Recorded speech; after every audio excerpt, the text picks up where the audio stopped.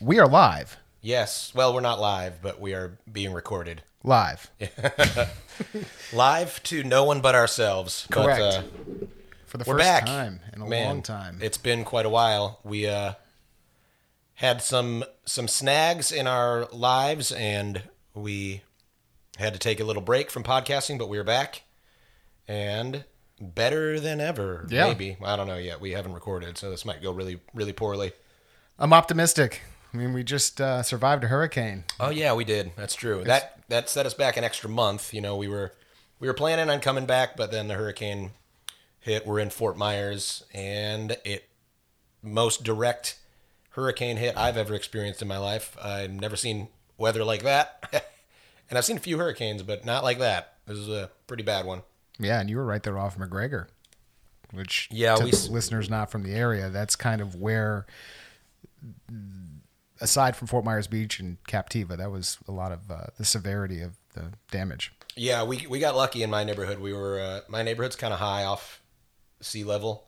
It's like I think 20 or 30 feet above sea level where I'm at. But within a mile of me, there was 3-4 feet of flooding in people's houses. So some people got it pretty bad. But you know, we're lucky. Yeah. And I've been trying to help out a little bit. I got a buddy who came back into town. He was going to go on like a long cycling trip, and he was like, "Man, I can't go on this cycling trip knowing that, you know, my friends and family are suffering through this hurricane aftermath." So he paused his trip, flew back to Fort Myers, and has just been like full-time volunteering, pulling out drywall and stuff. And I was able to join him. Most of it's like demo work at this point, which, you know, anybody can do. So, hey, if you got nothing going on, come on down to Fort Myers and help us out. A lot of volunteers from out of town came down, people from Ohio and stuff, and helping out. Yeah. People helping people. It's kind of the silver lining about it. Something like this is it kind of brings out a sense of community and people come together. Yeah, they jumped on it. I mean, the Sanibel Causeway is already operational again. Crazy. It is. Yeah, so the Sanibel Causeway, so this will be a nice little segue into music-related stuff. I had a gig on every Sunday. It was my Captiva gig. I've talked about it before. The gig that has the insane tips but the low base pay. And that gig, Captiva got hit pretty hard, and so that gig will be gone for the foreseeable future. Which is a huge bummer. It's a huge bummer for obvious reasons, but for the more cynical businessy reasons, for my personal business, the big bummer about it is that gig, they book me there every single week, every Sunday from 6 to 10, and the pay is pretty low for me. It's $200 for a 4-hour gig, which is like below my floor, really. I basically tolerate the gig through summertime. You know, it's at my low rate because summertime is off season and the tips aren't as insane as they usually are. They're still good enough to make it more or less worth it.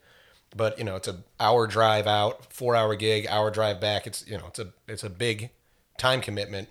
On top of already working, that's a double day. That was a double. Now it's just brunch. I'm done with my Sundays on brunch now, after brunch.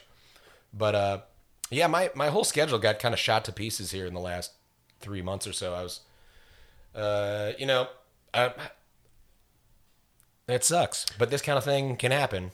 Well, let me ask you this, because it kind of brings up an interesting question. Because of the way that you had positioned yourself, how has this affected you financially? I mean, because of you are a good saver, so I imagine it wasn't as bad as some of the other local musicians. Yeah. Right? Yeah, I'm a good saver, so I mean, same thing happened in COVID where I was just like, man, this is scary, and kind of realized a month in, I'm like, oh man, I'm actually in decent shape. I can weather this. Similar thing happening here, except I mean, not nearly as bad as COVID, where I've got myself set up in a nice, stable way where none of this stuff is going to be an existential threat for me, really. I mean, a nuclear war would do it, but for the most part, I've Not kind there of yet. Yeah, for the most part, I've kind of created this. One metaphor I like to think about this is you're creating like a seagoing vessel of some kind, and depending on how well you've made this thing, you will capsize in a storm and die, or you'll weather nearly any type of storm there is. And I think of my financial and business life in that way, where it's like, what have I created here that protects me and insulates me? So, I mean, one kind of obvious thing is having the right insurance, right? Something like health insurance, for instance, is Just did that today. yeah, you gotta have it. Yep. I mean, shit, homeowners insurance, you have to have it if you have a mortgage, but just things like that are just insulate you from the worst case scenario is pretty important. I know people who are not going to go back to playing music anymore. Really? Yeah, I mean, for professionally, yeah, people who've lost all their gigs. They're playing maybe 2 to 4 times a week, so it was still kind of part time if you ask me, but making a good enough living, playing 4 times a week, and most of their gigs were on Sanibel or Fort Myers Beach, which got hit really hard and will not come back very soon. And they're just like, I'm just gonna go. I'm like an insurance agent, so I'm just gonna go do that. They've got like other jobs they were doing, Sure. that type of thing. So that's not really an option for me, just because of the way that I think about this. Like, this is my music is like my whole career currently. So whatever it was going to happen, I was going to continue being a musician. But it's just kind of this kind of thing can capsize a boat and make you have to swim for a new boat. Yeah. I'm going to stick with this metaphor. But I feel like you've kind of always had some form of contingency plan. Like there's always a plan B and perhaps maybe even a plan C in place. That's true, yeah. So, I mean, at first I was thinking about going to law school. That's not going to happen. But you're talking like a plan B kind of within music career stuff? Career and just in general, I always feel like whatever it is that you're doing, you always have a backup plan in place. Because you're always thinking ahead. Because you're an avid chess player, right? So you're several steps ahead in life too. I feel like that's how you approach it. Well, that's very flattering. Thank you. I didn't mean it that way, but I'm saying I feel like that's the way that you conduct yourself. Is you're always thinking ahead. I'm very flattered by that. Thank you. Cheers. So anyway, I guess this is turning into a tangent episode. Not so much, because I'm going to redirect us. And the question here is: so how are you actively pursuing filling these slots that have opened up? Are you doing that, or what is your plan moving forward? That's a good question. Yeah, so it does make sense to have this episode kind of be about this. So let me just kind of go over what happened in my schedule here in a little more detail. So prior to summer off season, like July, August, around here, my brunch gig, which I really loved the way my schedule was this way. It was Saturday, Sunday, brunch, and then Sunday evening. So it'd be 2 doubles back to back, which I loved. And then I do my Friday gig, and then I've got 5 gigs in 3 days, and I've got 4 days to work on other stuff. That was like my schedule, and I loved it, and I did that very deliberately. And so what has happened now, like before off season started, my brunch gig said, "Hey, we're cutting Saturday brunch just for off season. So we're going to bring back Saturday brunch, but we're going to add a Thursday. But we're going to add a Thursday night gig." So I was like, "All right." So I didn't like it wasn't a net loss of income really, but it took my schedule that was nice and concise and spread it out over the week: Thursday, Friday, Saturday, Sunday. Now, without my full consent, right? That's kind of one of the it's really the issue about being employed anywhere, unless you're like the owner of your own thing or something. You're sort of at the whim of your employer, and they're at the whim of the market, kind of, right? So they were saying, okay, everything's subject to change. Yeah, right. And it's good and bad about being a solo musician, because it means that I'm spread out over all these gigs. So when one gig does something like that, where it's like, "Oh, I got to cut you," it's not like, "Oh my God, I lost my whole job." But on the other hand, there's variation between all these different places, and there's more plates to spin. If you catch my meaning there. It's an evolving puzzle. Yeah. So basically, it's back to the drawing board, and now you have to. Well, thankfully, the the Thursday gig that you had previously had, that had come to a close in April, correct? I don't remember exactly, but I stopped doing that because they wouldn't. I wanted my because I wanted my schedule to be Friday, Saturday, Sunday, and I would continue doing Thursdays for more money, but they wouldn't do it, so I dropped the gig. I'm not sure exactly when that was. I don't remember, but so as of right now, you have Thursday evening. Is that what they did? They opened up a Thursday evening slot. Yeah, I've got a Thursday evening, and then Fridays and Saturday nights are all kind of booked. Usually at country clubs now, Okay. which is great. And then Sunday I've got brunch, and that's it. So that's 1, 2, 3, 4 gigs in 4 days. So I'm making quite a bit less money. Nah, not quite a bit less money, but no, yeah, quite a bit less money than I was 6 months ago.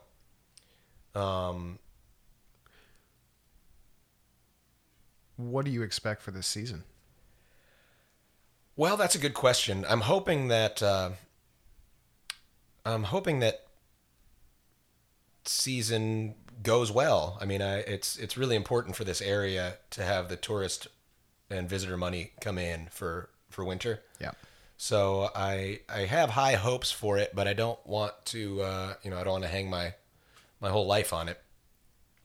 I have heard reports that Captiva is not as bad as we thought initially. So, and if there's a bridge going out, because the storm knocked out the bridge to Sanibel and Captiva, the only way to get a car there, aside from, I guess, a ferry. But so that was like, wow, you can't even get on the island without a boat. I knew they'd get that fixed very quickly, or get at least operational. So that's working again. And if I'm being told that it's not as bad as we thought on Captiva, maybe in a couple months they could be up and running. I mean, they're all going to be eager to get back to business. So if they're back up and running in December, that would that would salvage the season. That'd be great. Yeah. So that may happen. I'm not sure exactly, but I mean, I've got savings, right? And this is we've discussed this before. It's very important that you cover your own ass here. Nobody is going to come save you. That's just a good general life rule, really. Don't expect the cavalry to come save you, because they're not going to. Or if they do, it's just not something to count on, right? So get your savings right. Get your overhead low. This is like one of the huge keys for me, is getting your overhead as low as you can possibly get it. Great point. And so that way, when this kind of thing happens, you're not like, oh my God, I had this ostentatious lifestyle. I've got a $1,500 a month car payment and a $3,000 a month mortgage, and now I'm making $4,000 a month. Yeah.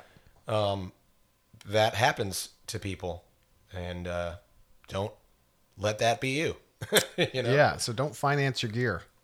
Yeah. I mean, if you don't have to. In general, it depends. It's just a more complicated more question. relevant. Yeah. To the situation. But my question here is, so to the musicians out there, and you had mentioned that you have several musicians that you know who are kind of hanging it up, so to speak. Those who maybe were affected by the storm and did lose some gigs, what do you suggest they focus on? It sounds like country clubs might be the ideal way to move forward, because it really doesn't seem like that was affected by this. Yeah, well, I mean, you're asking me to talk specifically to local musicians? Well, in general, yeah. I mean, here in Fort Myers.